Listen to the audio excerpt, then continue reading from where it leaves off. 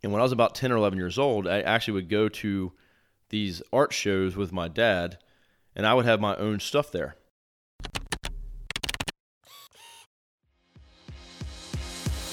Hey there, I'm Kevin Daisy. And I'm Eric Olson. Join us on our journey to building a $100 million company. Hey everyone, it's Kevin. My first job was when I was about 10 or 11 years old. So a little backstory on this. My dad is actually an entrepreneur. Since he was little, 8 years old, he started his own business carving decoys. If you don't know what a decoy is, it's basically a hand-carved duck out of wood that you use for duck hunting back in the day. Well, over the last century, it's really become a piece of art and a desired collectible. And so people pay a lot of money for these hand-carved ducks and birds.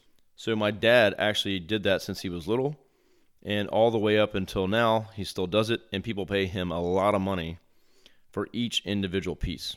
When I was little, of course, I had a wood shop and paint shop and all those things for my dad's business. So I naturally started to make my own ducks and birds and stuff like that. And when I was about 10 or 11 years old, I actually would go to these art shows with my dad, and I would have my own stuff there. And since my dad's very popular and his name is well known, I would sell all my stuff within like an hour.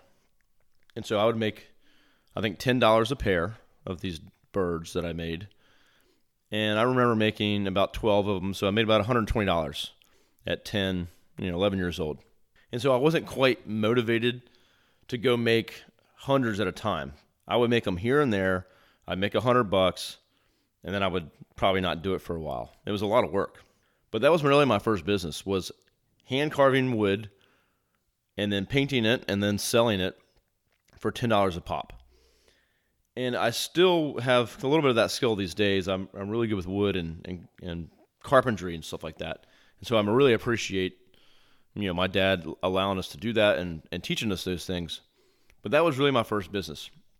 So think to yourself, was there anything you did when you were little that you did as a business? Maybe it's a lemonade stand, or, your parents let you sell stuff for a yard sale and you made money that way. But business starts when you're young. You think about how you can make money. Now, you might not have the same, goals in mind or motivation for why you're going to use that money. But still, when we're young, it starts. You start to think, how can I make money? How can I get this toy I want? How can I raise money to buy this new bike? Business is ingrained in all of us, but we're not all going to be entrepreneurs. We're not all ready to take that risk and jump off the ledge to put it all out there. And let's be real. Once you're out of college and things get real, it's a lot riskier to say, I'm going to put it all out there and I might not make any money. I might not be able to pay my rent. So when you're young, there's nothing to worry about, right? There's nothing on the line. Your parents are taking care of everything. So think back about what you've done when you grew up to make any money and share that story. You can share that with me, post it on LinkedIn, and tag me, whatever. I'd be interested to hear what your first business was. Thank you for listening. Are you ready to supercharge your marketing? Online advertising is the fastest way to do that. Visit us at thisisarray.com for more information.